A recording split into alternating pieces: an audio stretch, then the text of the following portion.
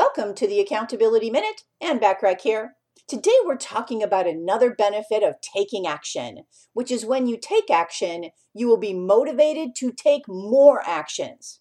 Action feeds action, and momentum follows. If you started writing a book today, you would have a complete book in the future.